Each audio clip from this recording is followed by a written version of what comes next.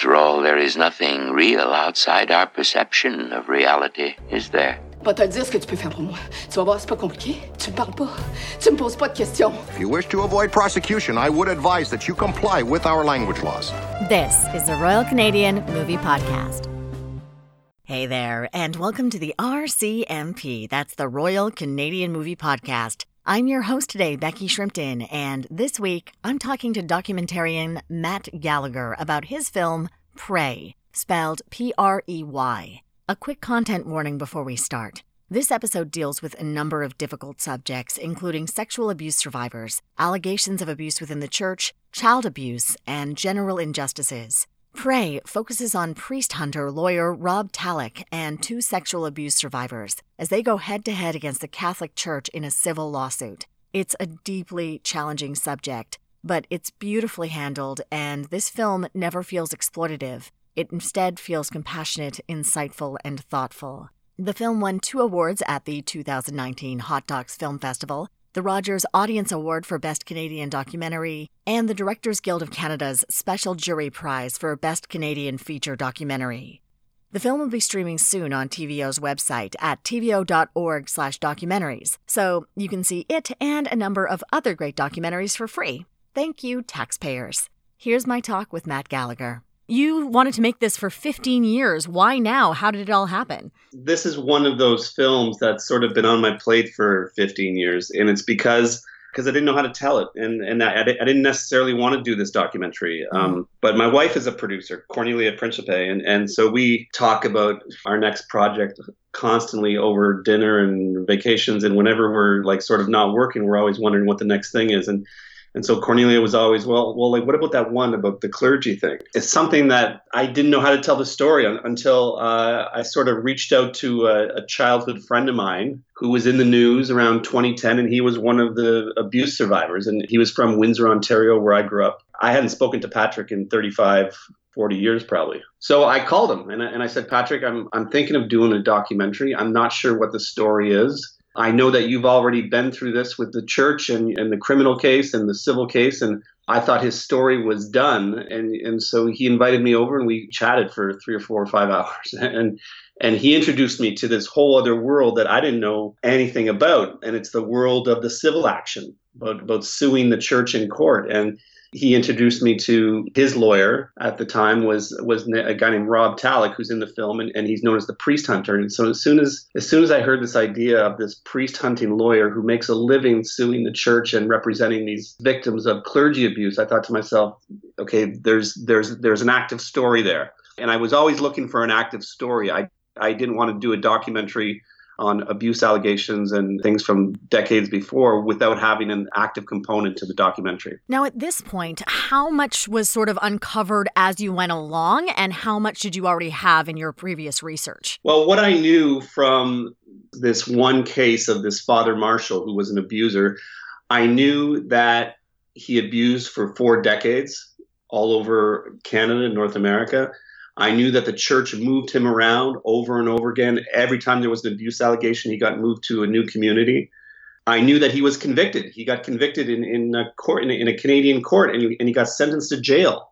I knew that. And then I knew he got out of jail and he died shortly thereafter. But other things, you think the story would be dead there, but it's not, because what happened next is I started to understand that this priest hunting lawyer, Rob Talach, he journeys through the country and he represents these victims. And so he started to introduce me to box loads of evidence talking about this priest and what he did. And he also introduced me to his client, Rod McLeod, who's in the film. And Rod is 68, 69 years old. He was taking the church to court on this. And now, normally what happens in these civil suits, 99% of the time, is the church puts these survivors and their lawyers through 4 or 5 years of litigation and arbitration and, depositions, and a lot of, it's very difficult to get the church to sort of admit that they did something bad and pay up. So the church's playbook is to really test the victims. And the good thing about this documentary is why this documentary happened and why this documentary worked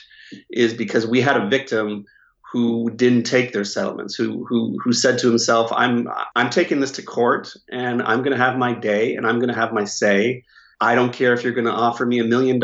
I'm taking this to court because I want what you did known to the public. Now, this is a topic for documentary that unfortunately is reasonably common. You've got Deliver Us from Evil back in 2006, The Keepers, which just came out on Netflix. There's a documentary that came out in May that's looking like it might take down the right wing of the Polish government, called Tell No One. What do you think the effect of these documentaries has, and what sort of resonance do you think it should maintain? I've seen all the films that like you just mentioned. I think as these films are coming out around the world, it's getting harder for the church to ignore it and harder for the church to deal with it. I mean, I approached this documentary with an open mind. I had no idea.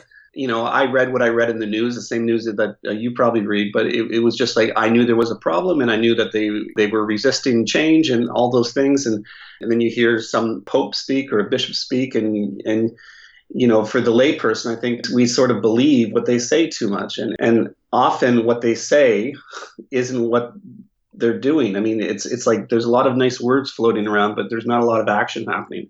The more stories that happen, the more stories get out there in public, you're going to start to have to see the church evolve into some sort of concrete action. Because after what I've learned making this documentary, I'm actually surprised that the church still exists. If that was an institution, chemical company or a paint company or some company that made pharmaceuticals like the makers of OxyContin, I mean, we as the public, we see that they've done wrong and we take quick action, and we hammer those companies into the ground, often to the point of bankruptcy. The fact that the church is still standing is a surprise to me. I think they've achieved that by doing these settlements and by dealing with victims like this.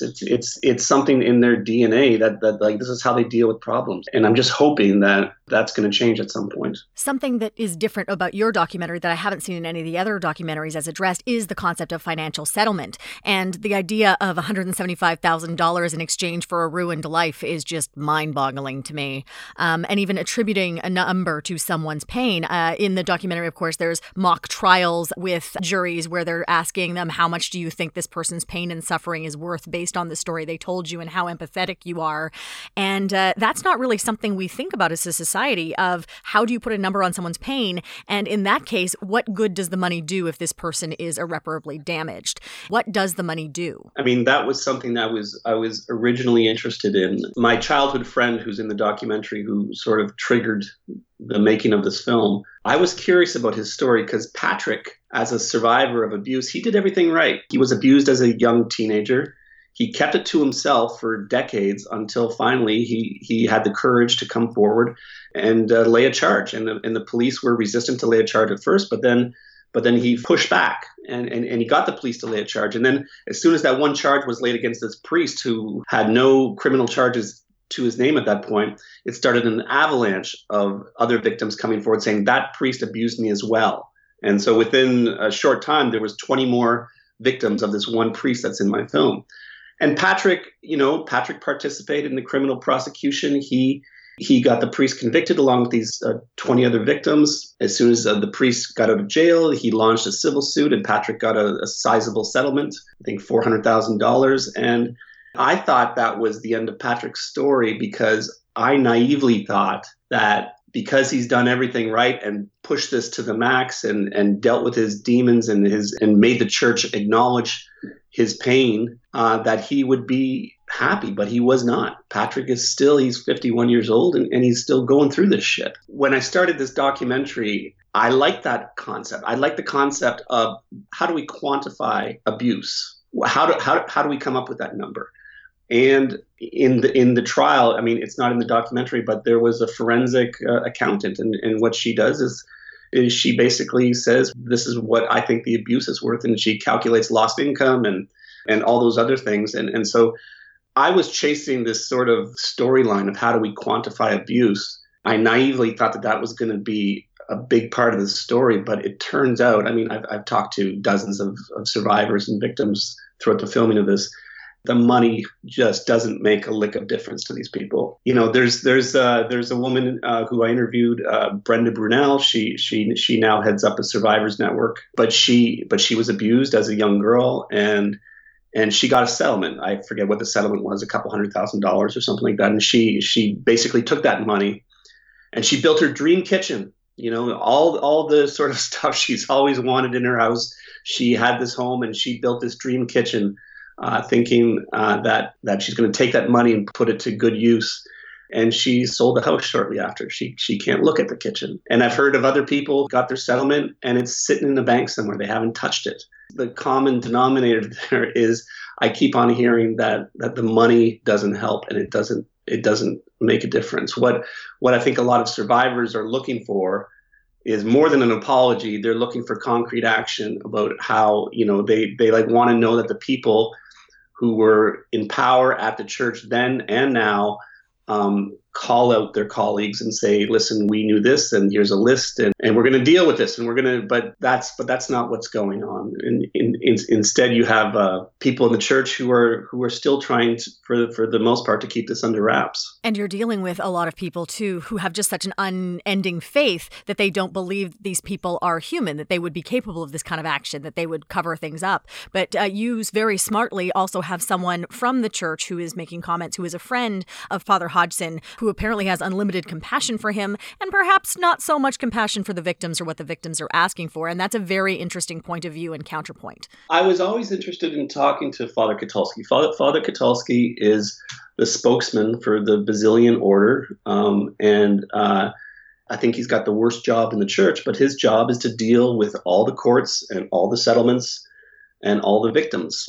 And so he goes to every trial. He attends meetings with victims. He tries to work out a deal. His job is basically to deal with all the abuse that the Basilians have caused. And when I first met Father Katulski, I saw him in court. He sat on the defense side with his two lawyers who were fighting the victim in court. And it was very easy to sort of dislike him immediately. He didn't say much. He just sat there.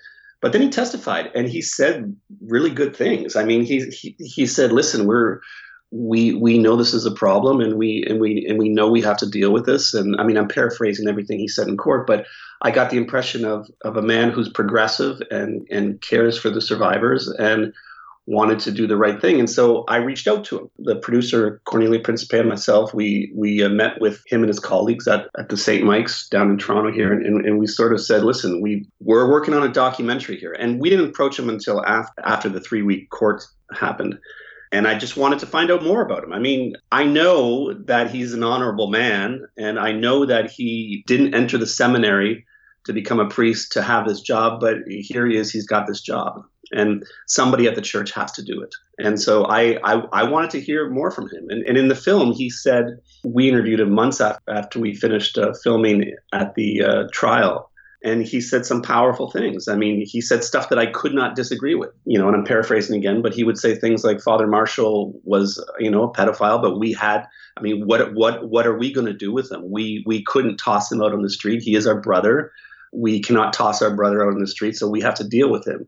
And I identify with that. I mean that like resonates with me. I mean, he's right. I mean, we can't throw humans out. And then when the verdict came in, I interviewed him about the $2.5 million that was the verdict in the Rod's trial. And he said it brings me to some profound sadness knowing that money doesn't fix this. And he's right. He's got a tough job. I had one problem in his interview, and that was after all his testimony, and after everything he knew about Rod's story, him and his colleagues at the Basilian Order appealed the verdict. When I learned of the appeal, as a guy who sat in that court and heard all the testimony and was following the trial, I thought that there was no way the church was going to appeal. I thought that the church was going to see this, this 2.5 award and see it as something that needs to be done. And this is what we need to do to sort of let this victim go on and heal. And let's close the books on this. And the appeal broke my heart. It just made me get a little bit cynical. And that when we put that in the film, you could, and that plays in an audience, you can hear the audience groan, and the audience is groaning because, I groaned as well when I heard it. It was tough to acknowledge the appeal with the man who's responsible for being a spokesperson for the church. It's such a fascinating story, especially in the fact that you're dealing with the idea of they believe in a higher power. And I'm generalizing. There's an idea of a higher power, and that there's going to be judgment that happens later on. And how much authority can you give to earthly authority of who's allowed to say who does what and who does wrong? And we can't throw our brother out. We have to deal with this. But then there's just such an investment in money. And this fairly modern concept of what things are worth and value in that way, as opposed to the more abstract concept of what is the value of a human being. And I think that's what just boggles my mind, the way the value seems to be placed in different ways. The more stories I hear, I actually don't have an answer to like how we fix this or how we deal with this thing. So I empathize with the church. I also empathize with the victims. It's something that is beyond my pay grade, sort of trying to figure that out. I know that survivors I talk to have different views on that, but I guess I'm not there yet. You're able to tell this one precise story through this narrative. Of course, I have to ask, how challenging was it to stay on track with narrative and very specific story points when you're dealing with something so devastating and very specific and very graphic and obviously very emotional? I've done a bunch of films, and often when we're making these documentaries, we're asking people to talk about things that they don't necessarily want to talk to, and often they're reluctant to talk about. Like, my last film was called How to Prepare for Prison, and it was about people facing incarceration for the first time. So I followed the stories of a handful of people who were caught doing something and were convicted in a court, and they were about to go to jail. And so I followed them for the last 2 months of freedom before they went to jail. So when you're approaching a story like that, you're talking to people who are ashamed and embarrassed. These aren't career criminals. These are people like you and me who sort of made a mistake and are going to jail for 2 or 3 or 4 or 5 years. It was difficult to draw those people out and to have them tell their story, because they have to trust me. And there's always that element of, why on earth would I want to tell that story to a public audience? This film was different. It was hard to hear these stories of abuse and shame and secrets that just went on for decades. So I listened to their stories, and they told their stories, but these people want to talk about it. I mean, this is the one surprising thing for me, is that everyone in the documentary, including and especially Rod, the main character, who had kept this for secret for decades. I think the time is now for people to sort of say, I've been holding on to this for so long, and I shouldn't be ashamed of this. It's always hard to hear these stories, but the men and women who told me these stories didn't hold anything back. They were ready to talk about it, and they want the public to know, and they want the church to know. And they want their family to know. I mean, often, you hear this over and over again from survivors, and this isn't true in every family's story of survivors, but often their families wouldn't even believe them. I can't imagine what it's like to go through that sort of horrific abuse and then not have the people closest to you actually believe that it happened. I mean, it's funny. I was at the appeal just a few weeks ago, back in September, and the priest hunter lawyer was there, Rob Talach, and we were talking over a coffee break during the court session. I mean, he's done over 400 something cases where he's filed suit against the church, and so he knows every priest that's been charged. And he started to talk about this one priest, and his name was Father Joe Nelligan, and I quickly realized that not only do I know Father Joe Nelligan, who's now deceased, but I know him very well. He was very close to our family. There's pictures of him on my family wall, and we had no idea that he was an abuser. I knew I was going to tell my family about it, because especially after hearing stories from survivors, I would never keep that a secret from anyone anymore. I think people need to talk about this. For the first time, I thought to myself, my mother may not believe me. She knew that priests better than I did, and they were family friends. They would go on vacation together and stuff, and with like my dad and other couples and stuff. But I did tell my mom, and she actually believed it. So I mean, I think things are changing. But for the first time, I think I understood that some people aren't ready to accept these things, because I've heard that story over and over again from survivors who finally come forward. Is that is that my brother and sisters didn't believe me, or my parents didn't believe me, you know. When it comes to releasing the film for the general populace, I mean, this is going to be on TVO and through other venues. How do you think people will receive this, and how do you think they'll watch it? Will it find the audiences that need to find it, especially given how graphic it is? Getting received really well. I mean, we're doing a bit of a festival run right now, and we're getting packed audiences, and for the survivors who come and who sit in the audience, and they usually come up for a question and answer period after the film, but I think the story is really resonating with the audience. I think, we don't go through any screenings without somebody putting up their hand and saying, what can I do? And so I think that these stories are hard to hear. If you really watch the film and you look at the stories we tell, we really don't get into the abuse that much, because it's almost like the stories of abuse have developed. They're so common. Everyone knows the story of the church and the moving the priest around and the stories of abuse, because it's in the newspaper for the last 10 years. I mean, it's in the news like almost every night. And so that allowed me, when we were making the film, to develop a bit of a shorthand. Like, you don't need to tell those stories. Our film was about a man trying to get the church to acknowledge the abuse. It wasn't even so much about the abuse, but to make the film Pray in 2019 was something that, we could rely on all the sort of stories that have already happened for the last 15, 20 years. So it was an interesting edit. This film is just so, it's very clinical almost in a way, the way you've constructed it, because you're more dealing with the idea of what is a civil case? How does this work? How does this work in the case of a criminal element? And you have one particular piece of evidence that you use in the film that should have just been the open and shut case, which was, and then of course the appeal happened for some reason. When you got that piece of evidence and that announcement of a full statement of guilt, what was that like both in the courtroom, and what was that like for your film? Before it went to the courtroom, I knew it existed. But before it was shown in the courtroom, we couldn't show it. It wasn't available to the public. But what it was a 90-minute piece of videotape, a 90-minute confession tape. And just before, or just after the convicted priest got out of jail, he was in his late 80s and he was getting old, and I think he had some very serious medical condition. But Rob Talach, the priest hunting lawyer, he moved to have a deposition done with this priest. So it was a court-ordered deposition where the lawyers got to question this man for 90 minutes. And you would think that you would expect a certain quality coming from that tape. But I think what happened is that you had this priest who was on death's door. He had already been convicted. He couldn't go back to jail. They weren't going to convict him for other crimes. And so I think he felt free and sort of just letting it all out there. He basically chronicled 4 years of abuse, and he did it on videotape.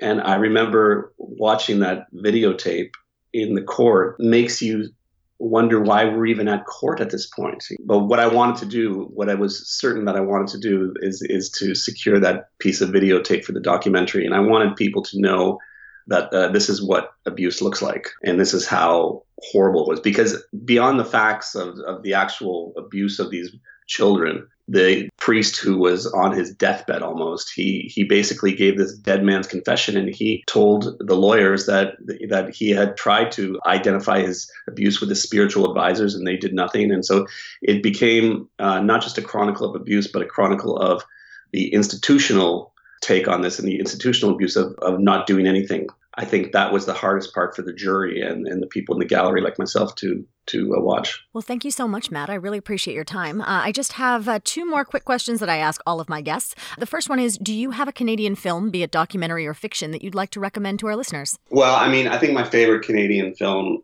has, at least for the last little while, has been Leolo, the Québécois film. It's something that I think everyone should watch. It's also a tough watch, but it's a beautiful film. And then the second question I have is, what do you think Canada needs more of in order to be able to support its artists and its filmmakers? It's a tough slog getting a film off the ground and getting a documentary greenlit. So, yeah, it would be great to have loads of money. I don't think that's going to happen. So we'll just have to keep on doing what we can do to get those stories out there. Thank you so much. I really appreciate your time. All right. Thank you. Bye-bye. Thanks for listening to the Royal Canadian Movie Podcast. If you like what we're doing, please remember to rate us and subscribe on iTunes or on your favorite podcatcher. It helps people find our podcast and Canadian media they love. Come chat with us at RCM Pod on Facebook or on Twitter @RCM Pod. Our theme song is by Craig Stewart, and our show art is by Paul Stachniak. Join us next week for another great film from the wilds of Canadian cinema.